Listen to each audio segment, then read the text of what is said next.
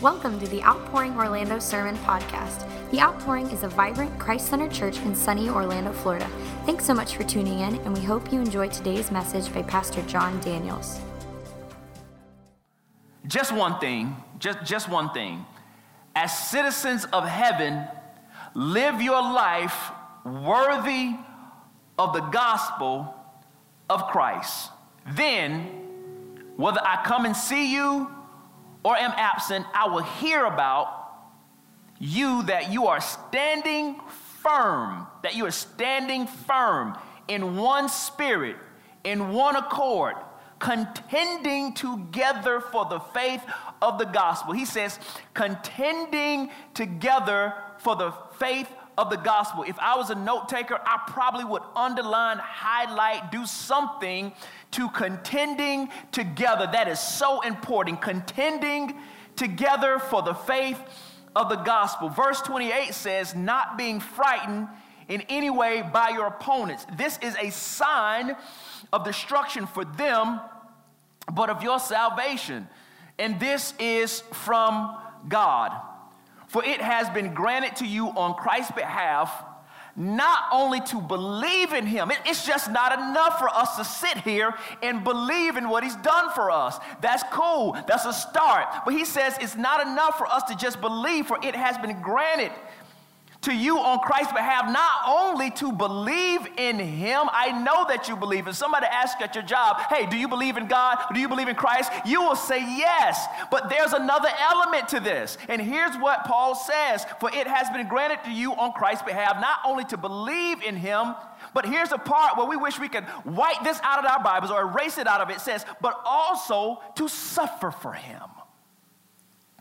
To suffer for him. Since you are engaged in the same struggle that you saw I had, and now hear that I have. Let us pray. Heavenly Father, we just come to you with open hearts today, open minds, excited about what you want to say to your people today, God. We don't take this opportunity that we have to be in your presence amidst God's people, to share in your word, to worship together through song and through reading of Scripture and studying of Scripture and all of the beautiful things that we experience in Christ as a body of believers. We don't take it for granted. So today, God, we just want to focus in on what you have to say. We want to focus with our eyes wide open, with the eyes of our hearts wide open, God, that our spirit would be able to receive all that you have to say. And so, Holy Spirit, I call on you today. For those of us that are in the room or those of us that are watching online, Father, I just pray today that Holy Spirit, you would work on us, that you would transform us as we listen, as we study, as we read, as we take notes, as we respond to the message. I pray that you would do something in us, that we would actually be moved from where we are and move further along in our journey of sanctification and growth and grace in God. And so today, God, we just pray that Christ would be glorified today. We pray that Christ would be made known today, that we would love him today, that we would respond rightly to what he has put in his word. And so, Father, we thank you today. We glorify you. We honor you. It's in Jesus' name we pray. And the people of God said, amen. You may be seated. My sermon title is simply this: represent. Represent. I want to start off today in a very unorthodox way. I want to start off with a real question, not rhetorical, but it's a real question. This is my question to you today. Have you ever been tried before? In one of your most fleshly moments, have you ever been tried? Somebody ever tried you before and you had to tell somebody where you were from? Have you ever said to yourself, you don't know, I'm from the 305? Have you ever had to tell somebody that you're from the 954 before? Have you ever had to tell somebody, I'm from Duval? Have you ever had to tell somebody before where you're from? Have you ever had to tell people, hey, I'm from the 772 player? Have you ever had to tell somebody, I'm from Vero?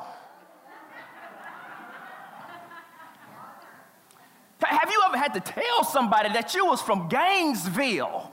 Somebody tried you, and you are saying this like, you don't know where I'm from, and because you don't know where I'm from, you don't know what I'll do. Some of us be claiming some places that we ain't never been before, that we don't actually live. Like some people, you ask them where they're from, they'll tell you they're from South Florida. And what they're trying to do is claim Miami and Fort Lauderdale, but really you from some small place like Sunrise or somewhere.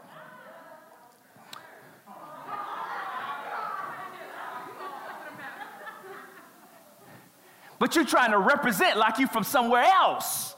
I remember being in college when I was, on the struggle bus, and me and my mans in there was going to the club, and me and my boy, we would go out, and we had shirts made with our area code on it. Now, let me tell you something. If I tell you where I'm really from, you're going to be like, where? You're not going to really know, but we tried to represent our area code, and it was two of us. Don't let two or three of us be together in a group, and then one person try us. Then you be like, we don't know where we from. Like we represent those places, meaning that I'm going to stand up for where I'm from. Where I'm from mean something. We represent where we are from. Notice no one ever says they're from the 407. It don't have a nice ring to it. You up there and somebody says, I'm from Orlando. It don't have a nice ring to it, does it? You can't be tough from Disney World. If you got a theme park, you not tough. And so we represent, we let people know where we are from. And at this point in the letter, Paul turns his attention away from his condition and away from his plight, and he introduces a theme that will drive the rest of this letter.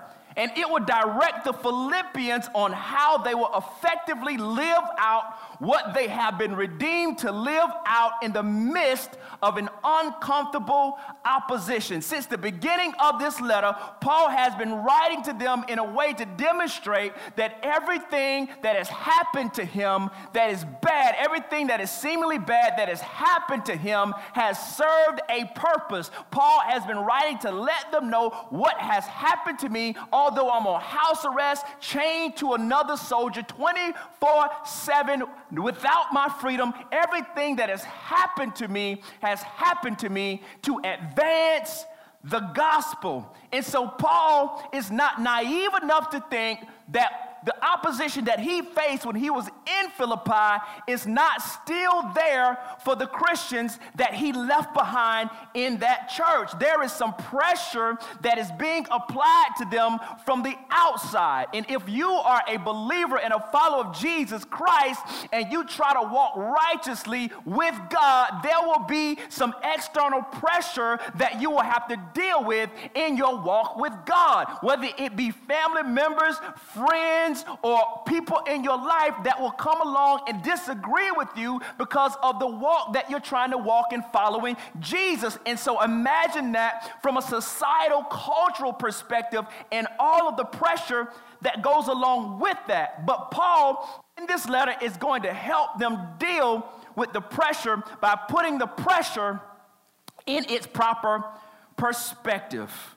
And the perspective that he's going to give them is the only right perspective that we have as believers in dealing with our opposition or the problems or all the things that we deal with. The only perspective that we root our stuff in is in the good news of the gospel of Jesus Christ. The gospel of Jesus Christ has to be the foundation of all of our perspectives. The good news that God has sent his son to save sinners. And everything else happens from there. And at the core of this good news is the life-giving, life-saving, sacrificial work of Jesus of Nazareth, the man who lived this life, who was both God and human at the same time, who suffered for sinners on the cross. It is God by his grace sent his son to die for us. It is a gospel of grace from beginning to end. The gospel, because we didn't earn it and didn't deserve it, the gospel is nothing but grace. It is all grace all the time. And so with that being said, knowing that we don't earn it, knowing that we don't deserve it, the gospel is so valuable because it is the only thing that offers salvation to humanity that is not based on performance, but on the sheer grace of God. That is good news, because we live in a culture where you got to earn everything. You got to work for everything. You got to climb for everything. You got to level up for everything. You got to boss up for everything. You got to strive and pull yourself up by your bootstraps. But the gospel is upside down. The gospel is an unexplained paradox. The gospel is not that you can do something, but what has been done for you. It is God's grace and nothing but grace. And that is so valuable for us. Because in an age and a time where we have to climb and fake it till we make it and do everything that we can to come up, the gospel is God's free gift to us. It is his free gift to sinners. It is a gift to those who believe, because it was and never has been anything that we have had to work for or earn. The gospel makes us new. It makes us a new creation. Then it brings us into a whole new world. Here's the crazy thing. When you get saved, he makes you a new creature. And when he makes you a new creature, he gives you a new address, which means that your area code is not what it used to be. Where you used to say, I'm from the 305, now you just say, I'm from whatever God's area code is. Whatever that is. The gospel saves us. It saves us, and then it brings us into the kingdom of God, the realm where Jesus reigns in heaven and on earth, and we become citizens of God's kingdom. We become citizens of the kingdom of God. When God saved us, he saved us individually, but now he has made us one. We are one, so no matter what your area code used to be, we all now share the same area code. We're all now from the same place because our birth origin is the same. We have been born of God's Spirit. And so we are now from the same place. We are citizens of heaven. And that means something. That means something. We got to wear this with honor as a source of humility, but also as a source of pride. And in today's text, for Paul to bring up citizenship wasn't happenstance. Paul didn't just say you are citizens of heaven because he wanted to say this, but it meant something because Philippi was a colony of Rome. And here's what you need to understand. Therefore, citizens or the residents of Philippi had the privilege of being Roman citizens. It meant something to them to be from Rome. Rome was the world power. Rome was the most powerful force in the world. And so if you said that you were from Rome, it carried some weight. The same way being a U.S. citizen carries weight if you go to a foreign country. You go to a foreign country, and if somebody asks you where you're from, I imagine that with a sense of pride, you say, I'm from the U.S. That means something. That means something. So if you're from the U.S., it carries weight. It means something to you. Because if you're from the U.S. and you go over to a developing country just what I really mean is a third world country, but I don't want to say third world country because that's politically incorrect. So if you go to a developing country, because you are from the U.S., you will not adopt the same culture and the same principles that they do. You will not go through the means that they go through to survive. You go over into a foreign country and you go into a house or into a hotel of some sort and you're asking, where's the air condition? I'm not staying anywhere else besides a Holiday Inn Express. I need a 3-star hotel or better because you're from somewhere that has all of those amenities. You're not willing to eat some of the dietary things that they eat in foreign countries because you have a certain particular diet that you eat over here in the United States of America. You're not willing to go as far as they go to make sure that they survive. Walking to church. I ain't walking to no church. I'm driving to church. And if I I can't drive to church, then I'm not going to church. But if you're from another country, you might have to walk to church. But the reason why you think walking to church is beneath you is because you have a sense of pride in where you're from and the culture in which you were raised in. And so you represent that when you go somewhere else because it means something to you. And this is what's happening in the text. They are operating like they are from Rome because Rome is the empire, and Philippi is a colony of Rome. And so they carried themselves differently. They did things in a certain manner. If you went to Philippi, you got the sense that you were in little Rome. You expect the citizens to conduct themselves like they are in Rome. They wanted people to know we're Roman citizens. Roman citizenship brought privileges, whether it was taxation or there's a story in Acts 22 where Paul is being beaten and being put in jail, and Paul appeals to his Roman citizenship to get out of the situation that he was in because it meant something. It carried weight. And those in the church at Philippi would have prided themselves on being Roman citizens. But here's the thing. Rome wasn't utopia. Rome was not perfect. Rome was wicked. Rome had all kinds of things wrong with it.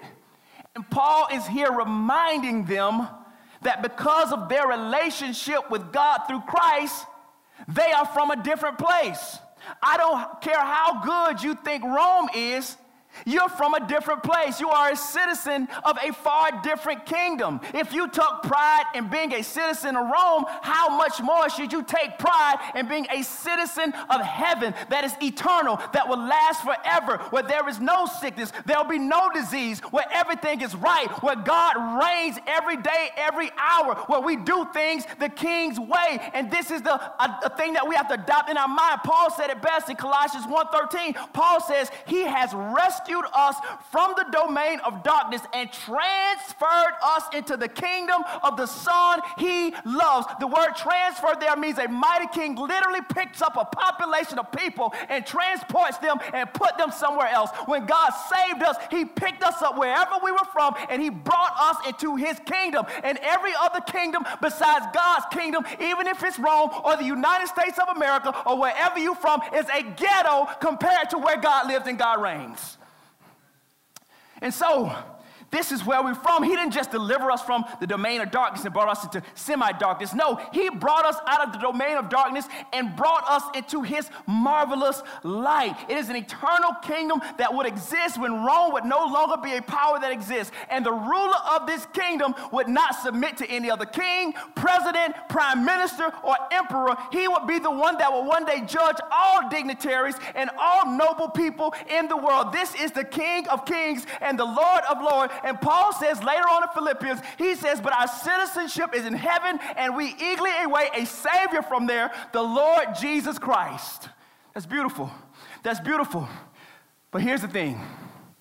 While we're waiting for our Savior to return, we wait in the not yet and the already. But while we live here, we get to represent the King and the kingdom. And this is what we've been called to do. And so just as it meant something for the residents of Philippi to be Roman citizens and uphold the dignity of the empire, Paul says in verse 27, as citizens of heaven, live your life worthy of the gospel of Christ. The gospel that has saved you, that has redeemed you, that has washed you, that has justified you, and has transferred you into the kingdom of his Son. That has implications. What we don't realize about the gospel is not that the gospel saves us, that it's just salvific, but the gospel has implications. If we believe in what Jesus has done for us, and we believe that he actually got out of the grave, that has so many far-reaching implications. It changes everything about who we are and what we believe. Don't let anybody fool you. It's not enough just to believe. But once we believe, once we trust God and trust what Jesus has done for us, it has implications on how we live our life between the not yet and the already. Even here on earth, wherever you go and wherever you find yourself, you don't just represent you represent where you're from. You represent where you're from. And I'm afraid some of us are more concerned about representing our last name than we are representing the God who saved us. Some of us are more concerned about representing the city where we came from, where we were born physically, than we are about representing the kingdom of God. And here's what he says: live your life worthy of the gospel. You know what that really means? Oh, this is so good. You know what that means? It means live in a way that your actions enhances the reputation of the city where you're from. Oh, that's good. He says live worthy of the gospel. That literally means live in a way, or let your actions be in a way that what you do enhances the reputation of the city that you are from. And I got a question for you today. In your public and in your private life, do you live in such a way that it would enhance the reputation of the city in which you're from? If somebody knew where you were from and they looked at your life, would they want to visit there? Would they want to go there? Does where you from and how you represent it look like a place that anybody else would be attracted to go to or would like to live or visit at some place in the future? But unfortunately, sometimes we forget where we're from and we act like the place that we come from is an actual ghetto. And so he's saying, represent well. Enhance the reputation of the city that you come from. He's saying, do you claim where you're from when you're around your friends? Do you claim where you're from? Do you claim, or let me ask you, do you represent your set? Do you represent the set which you come from? Do you? Let me make it a little more plain. Do you put on for your city? Do you put on for your city? Put on. I'm asking, do you put on for your city? And these are the questions that he's asking. What he's saying is, govern your lives according to the gospel rather than according to the culture in which you come from, no matter what it is. And he's calling them to a higher allegiance. Your allegiance is with the kingdom of God, is what he's saying. We must recognize that our lives will either bring a credit or dishonor, not only to the city where you're from, but to the king you say you represent.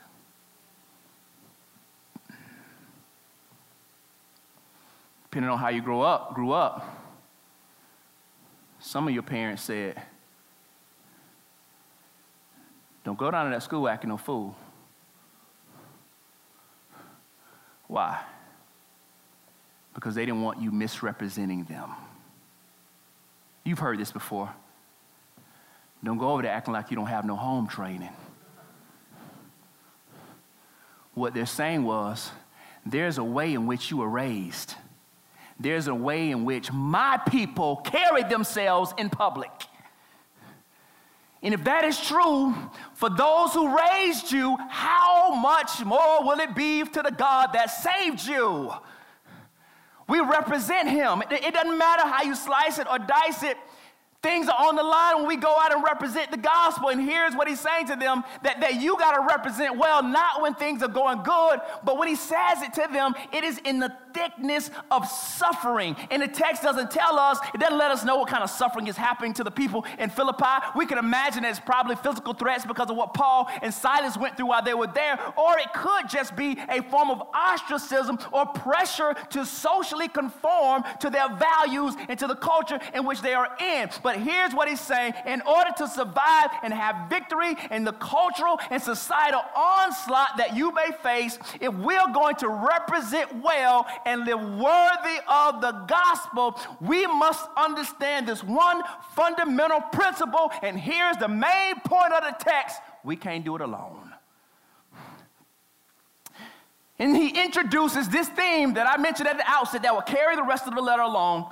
And this is his main idea of unity. In order for the citizens of heaven to live worthy of the gospel, they must understand this one simple thing, that we are one.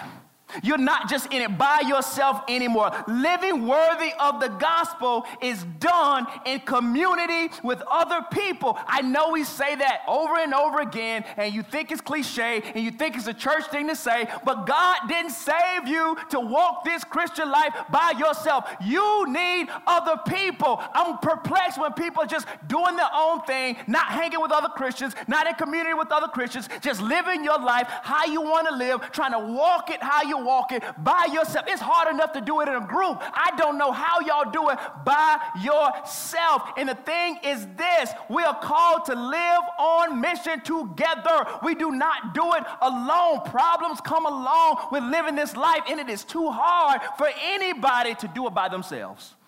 Because what we undermine is that there are spiritual forces working against you and I. And they don't take no days off. They work around the clock to tear you away from God, to tear you away from what you say you believe. But I'll tell you this, we're better together. We're better together. I need you, and you need me. You need the person sitting next to you, and they need you too. We were not called to do this by ourselves. We cannot go at it alone. We were never meant to walk the Christian life. And I'm not just saying this because I'm up here on the pulpit. I'm not just saying this because I'm behind a podium. I'm not just saying this. We were never meant to do Christianity outside of the context of the local church.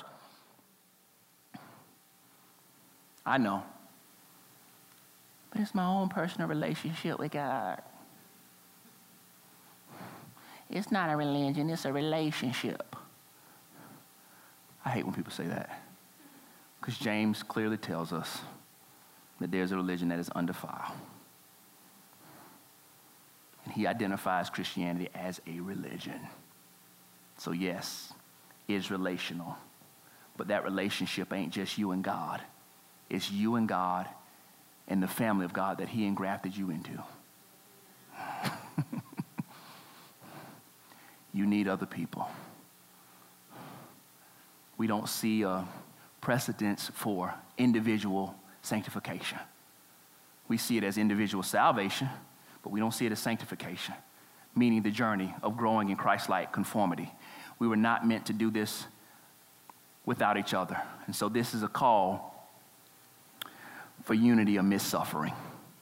This is a call for unity in the midst of suffering.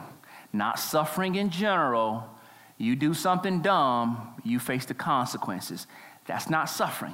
The suffering that he's talking about is I am walking out this Christian life in the way that God called me to walk it out, and I am running up against opposition in the world in which I live in.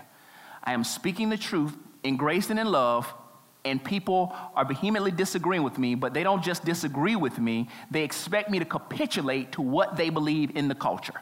I'm talking about suffering. When I talk about what God has said in his word and why I believe that and why I believe that is the right worldview that we should all have, and the society or culture comes against that no matter what the topic is, that is a type of persecution and a type of suffering. If I am a Christian at my job and people know it, even though I may not be obnoxious at my job or obnoxious in my family, people ostracize me because I am resolute in my faith that I don't back down from what I believe. I love you. I care about you. I see you as an image bearer, somebody that God made in his image. I just don't agree with you, and I don't agree with your life and why you think this way, and here's why. I still love you. I just have a different way of seeing things. I have a biblical worldview, and if they shut you out because of that, if they call you names because of that, if they close doors in your face because of that, that is a type of suffering and persecution that he's talking about. And so this is a unity in the midst of suffering, because if we are out there being who God called us to be, we can't do it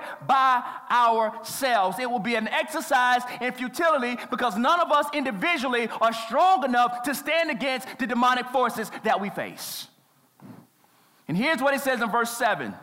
Then whether I come and see you or am absent, I want to hear that you are standing firm in one spirit, in one accord, contending together for the faith. He says two things. I want to know that you're standing, and I want to know that you are contending. Paul is saying you should be doing this in my absence. Even when the pastor is not present, the people still should be living on mission.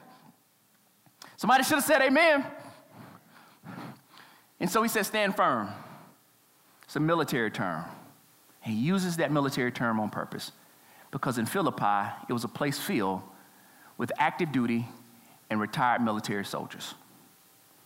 And so he uses language that they will recognize. Stand firm, meaning stand your ground. Stand right where you are in the middle of the opposition. He tells them to stand firm, but notice what he says. Stand firm how? Stand firm in one spirit, in one accord. Stand together, stand firm in one spirit, in one accord. What he's saying is this: you guys have been united together by God's Spirit as a people of God, and you have to stay together and stand firm in that spirit. Here's what I know. If all of us come from different walks of life and you put us in a room together and we got to get something done, it is not going to happen except if the Spirit is the one that is driving our unity. We disagree about too much. We have too many of our own preferences. We have too many of our likes and dislikes. But the only thing, the X factor that will make everything work in every relationship for that matter is the Spirit of God must be present. And so we're going to have unity and stand firm. It must be done by the Spirit. And what he's saying is that we can't afford to have dissension in the camp. That we need each other to beat back the forces of evil. That we need each other so that we don't succumb to the pressure. It matters to God how we as believers live side by side. You see, this is more than just individual convictions. We need to have corporate convictions together. That if we're believers, there's some stuff that we need to fundamentally agree on. What he is saying to them is stand firm in one spirit and one accord. What he's saying, let the Holy Spirit keep you united. Lean on him. Ask him. Invite him in. Invite him into your church. Invite him into your community group. Invite him into your relationships and your friendships. Jesus says that I will give you your Spirit, and when you have the Spirit, you'll have power. We need God's Spirit in the church to do what God has called us to do, and we need it to stick together. If we don't have the Spirit and if we don't lean on His power, it'll never work. It'll never work. And what he's saying is let the Spirit bind you in your perspective and in your loyalty to each other. You see, what unites us is not our age, not our race, not our political affiliations. No, not where we went to school. That's not what unites us. What unites us is God's Spirit.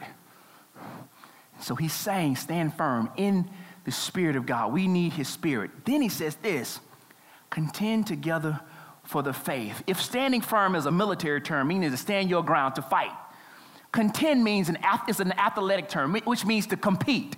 We compete side by side. We are competing for the faith. We don't let anybody undermine or misrepresent what we believe. Jude 3 says this, contend for the faith that was delivered to the saints once for all. We are supposed to contend for the faith. We're supposed to fight for the faith. Notice it says something key in the text. Look at the text where it says contend. It says what? Contend together. It says contend together, not against each other. We don't contend against anyone. We contend for the faith. Let me say that again so that I can sizzle in your spirit. We don't contend against anyone. We contend for the faith. We uphold what we say that we believe. And sometimes I'm perplexed how Christians can be at each other's throat about secular issues. I'm always confused how Christians can hold tightly to political affiliations. I am always perplexed why some people seem that their identity is in how they vote, not in what saved them. I'm always perplexed by this. I get it if you have a preference or you got a party. I'm not mad at that. But what I am saying is when that loyalty supersedes your loyalty to the kingdom of God. And they act like they're going to put Jesus in their camp, like Jesus would be in either camp. But here's what I want to say. Jesus would agree with the left and their stand for social justice and equality and feeding the poor and poverty and working for those issues. He would be in agreement with that. But at the same time, on the left, Jesus would be staunchly opposed on their sexual ethics. Y'all don't like this. This is great. I'm pushed right into this wall of resistance. Jesus wouldn't be okay with their stance on life in the womb. Jesus wouldn't be in their camp. Jesus would be staunchly opposed to their sexual ethic. He would affirm some of the stuff, but he would condemn some of the other stuff. And then on the right, they think they love Jesus because they can storm the Capitol and hold up Jesus save signs. The right will have you believe because they have a right view on marriage and marriage between a man and a woman, and they have a view on sexuality, and they have a view on pro-life, which things God would agree with, but at the same time, God would disagree about your haphazard, cavalier attitude towards the poor, the foreigners, the immigrants, the widows, and all of those people. He would condemn those views. And so what I'm trying to say to you is this: Jesus would have not been brought by either side. Jesus can't be brought. And so I love what Matt Chandler says. He says, we have to see our politics through the lens of Jesus. But what my fear is that we see Jesus through the lens of our politics. I don't think y'all know how good that is. But we are not political pawns to either party, but we're prophetic to both. We speak God's truth to both. They both can get the business. But we're not political pawns. Jesus says, my kingdom is not of this world. Jesus said that. But here's what he's called us to do. We graciously and truthfully engage with and speak to both with humility and boldness. We speak to the culture. We engage in the culture. That's contending for the faith. We speak to it. We engage in it. But the way we do it matters to God. We do it graciously, truthfully, and we do it with boldness and humility. And this is what he's saying. Contend for the faith, but not just with your lips, but with your lives. With your lives. And we preach and tell people about the good news about Jesus. We invite the very people we disagree with. We invite them by presenting them with the good news of the opportunity to be a part of a far more glorious citizenship that is in heaven. We tell them about the king that humbled himself to the point of death, even death on the cross. We tell them about a king that suffered and died, but who was raised to life, never to die again. And now he is King of kings and Lord of lords. And so we tell them and invite them into the kingdom of God. We take our stand so that we can advance the gospel and bring glory to God all at the same time. It's beautiful. That's beautiful. And because we have God and we have each other, there is no reason to fear. Look at verse 28. Look at verse 28. He says, not being frightened in any way by your opponents. This is a sign of destruction for them, but of your salvation, and this is from God. You know what? You know what's cool? You have a lot more courage in a fight with somebody that's bigger than you if you got somebody else standing side by side with you. You're a little bit more braggadocious when your homegirl standing next to you. That mouth a little bit more loose when your boy's in the background ready to get it popping. But when you by yourself, you be silent. You be thinking about them consequences and them repercussions or them concussions. But when you got somebody with you, you stand boldly because you know that you're contending together. And that's the same thing we have to do with the forces that come against us. You and I are not strong enough individually to stand against the forces of Satan. We're just not.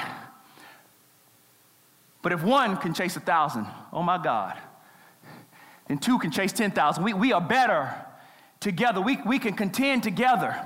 But most importantly, here's why I don't have to fear. Because even if my homeboy, my homegirl leave me by myself, I got God by my side. God promises to never leave me nor forsake me. So if I'm standing for him, it's like I got a whole army with me. They can't do anything to me. They can kill my body, but they can't kill my soul.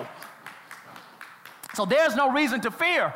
And so he's telling them, you don't have to fear anything. Here's why. Because they're attacking you. That means destruction for them. You don't have to get your own vengeance. You don't have to get your own justice. Vengeance is mine, says the Lord. So you don't have to fight and defend yourself or defend the word of God or defend what you believe or feel like it's not carrying the same weight as some of the cultural ideals and ideologies. But you can stand behind what God says in his word because God is with you. And God says, if you are enduring with me, if you are contending for the faith, if you are standing firm in the midst of opposition, he says, I am with you, and that is a sign of your salvation. What? Salvation looks like something. Ooh, salvation looks like something. It looks like endurance. It looks like knowing your view is going to be offensive to the culture. And with grace, truth, humility, and boldness, I stand firm in the truth. Oh, my goodness. I was telling our life group this the other day. I cannot stand, y'all got to pray for me. Pray for me. When I see noteworthy people in the body of Christ go on secular TV or secular radio, and they take a back seat to the cultural opinions of the day, and they do more bashing of the church than they do of celebrating it. And my thing is this: if you selling books to the church and you get your tithes and offering from the church, you need to be the biggest proponent of the church. But when you get on the Breakfast Club, you don't talk about the gospel. You don't call sinners to repentance. You don't tell them about the good news. You just promote your little Weasley book.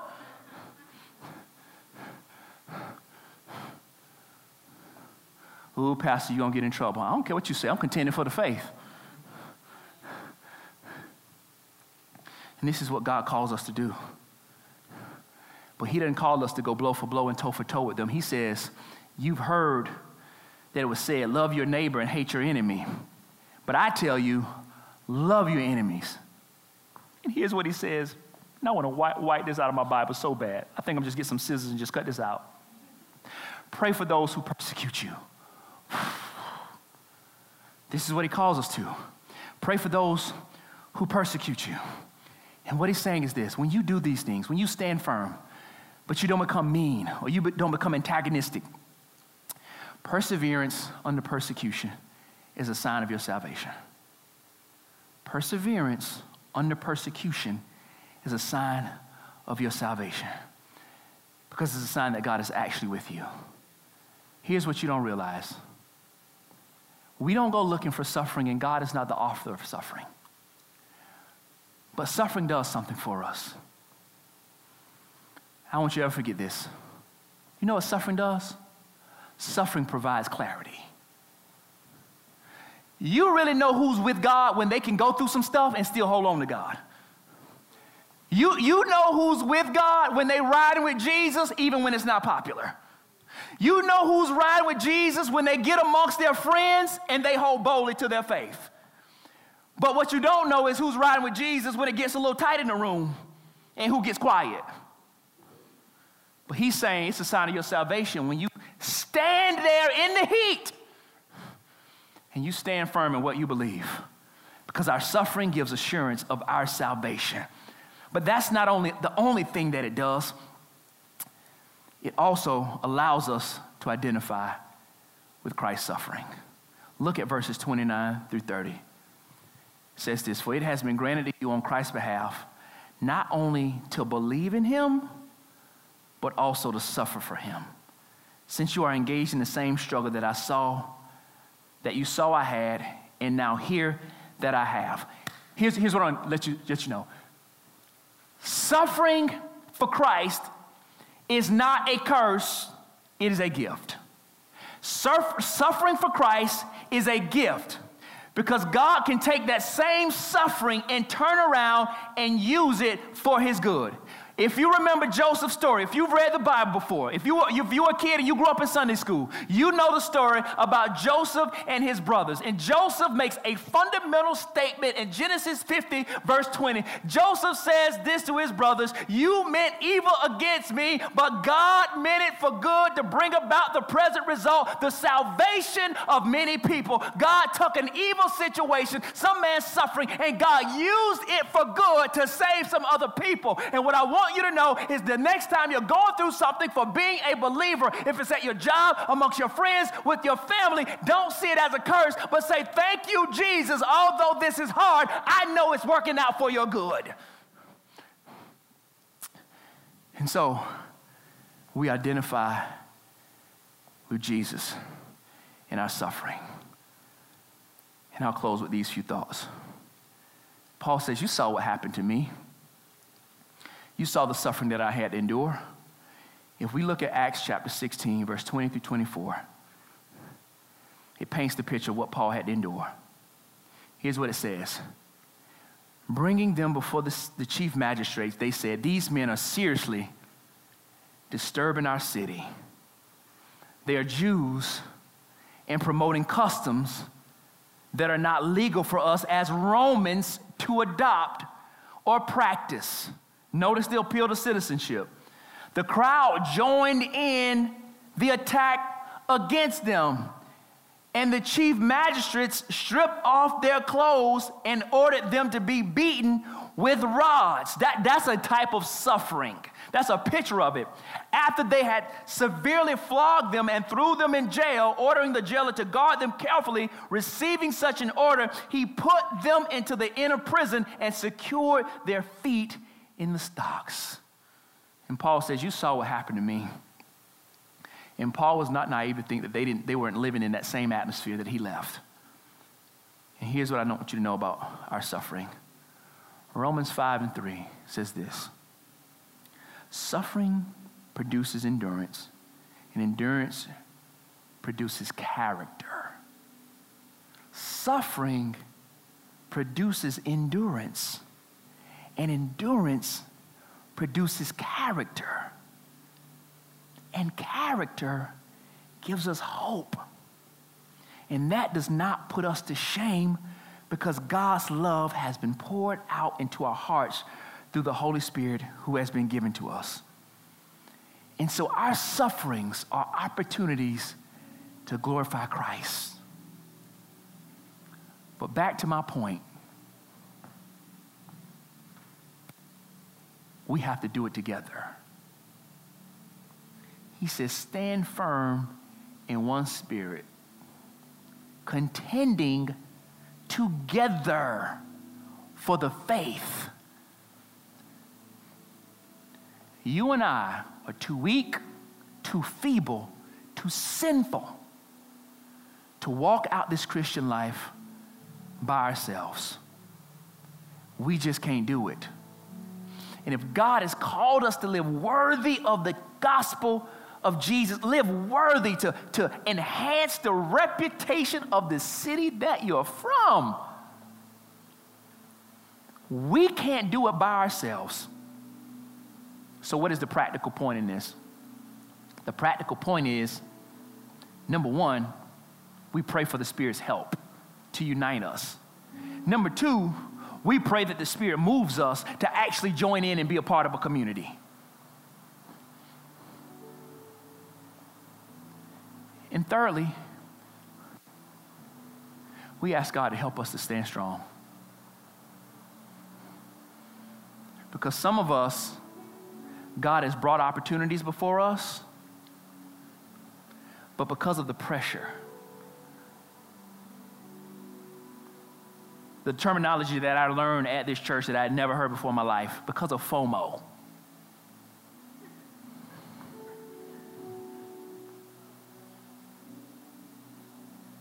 You deny Jesus when you should be representing the kingdom. If I'm going to have FOMO about anything, it's going to be having FOMO about not being a citizen of heaven.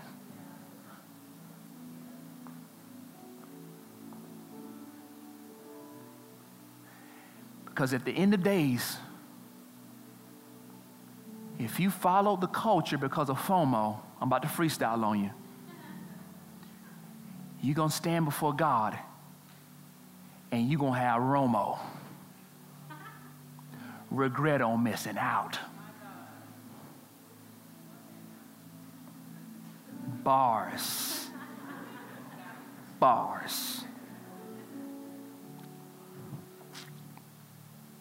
Know this, for just as the sufferings of Christ overflow to us, this is 2 Corinthians 1:5, his sufferings flow to us. We follow in his footsteps. He's blazed the trail.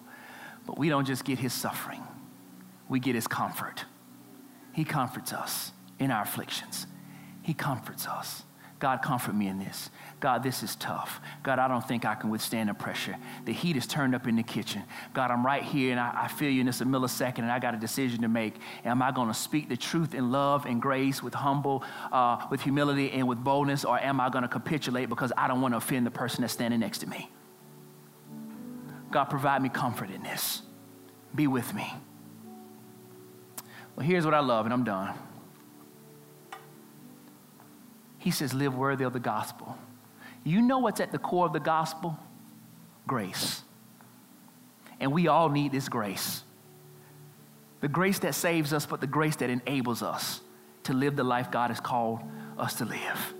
The gospel is not just a set of responsibilities. The gospel is news to be believed.